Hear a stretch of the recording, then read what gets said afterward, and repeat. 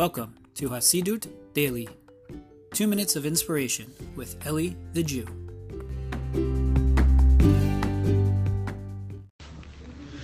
Shalom, shalom, my friends. Hope everyone's doing well. I wanted to share with you a quick idea about this week's Torah portion, Parashat Yitro. In there, of course, we know we have the giving of the Torah, we have the 10 Commandments, and all of that.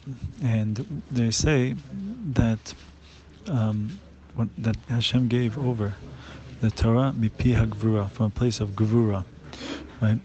And you understand what this is all about. Why is it necessary from the place of gevura? And the Chernobyl Rebbe explains that it says in Pirkei Avot, Ethics of the Fathers, anyone who hasn't, their awe of sin is greater than or precedes their wisdom, that their wisdom will be sustained. What does that mean to say? That without really having in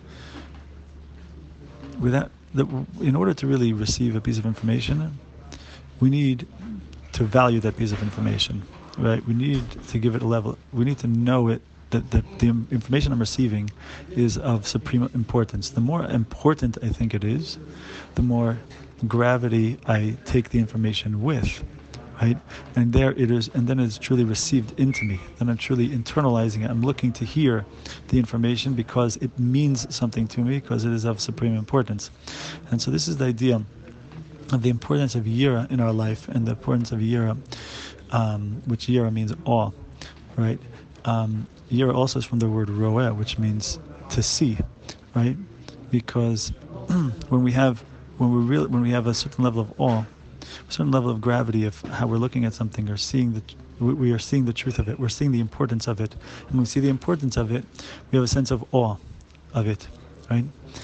And so this is the importance, and this is teaching us how we're supposed to approach Torah, right? To approach Torah from a place of awe, right? And this isn't talked about so much these days, right? But this is something that's of supreme importance, because when we approach Torah from a place of awe, that is when we're going to really respect what the Torah is teaching us, and then that's how this Torah is going to be sustained by us. The information is going to be sustained by us and put into practice by us when we understand that we're coming to learn the Torah because it's real, right? All right, my friends, I'm going to leave it with you there. I'm going to allow that to sit with you, process, take it in. Let me know your thoughts.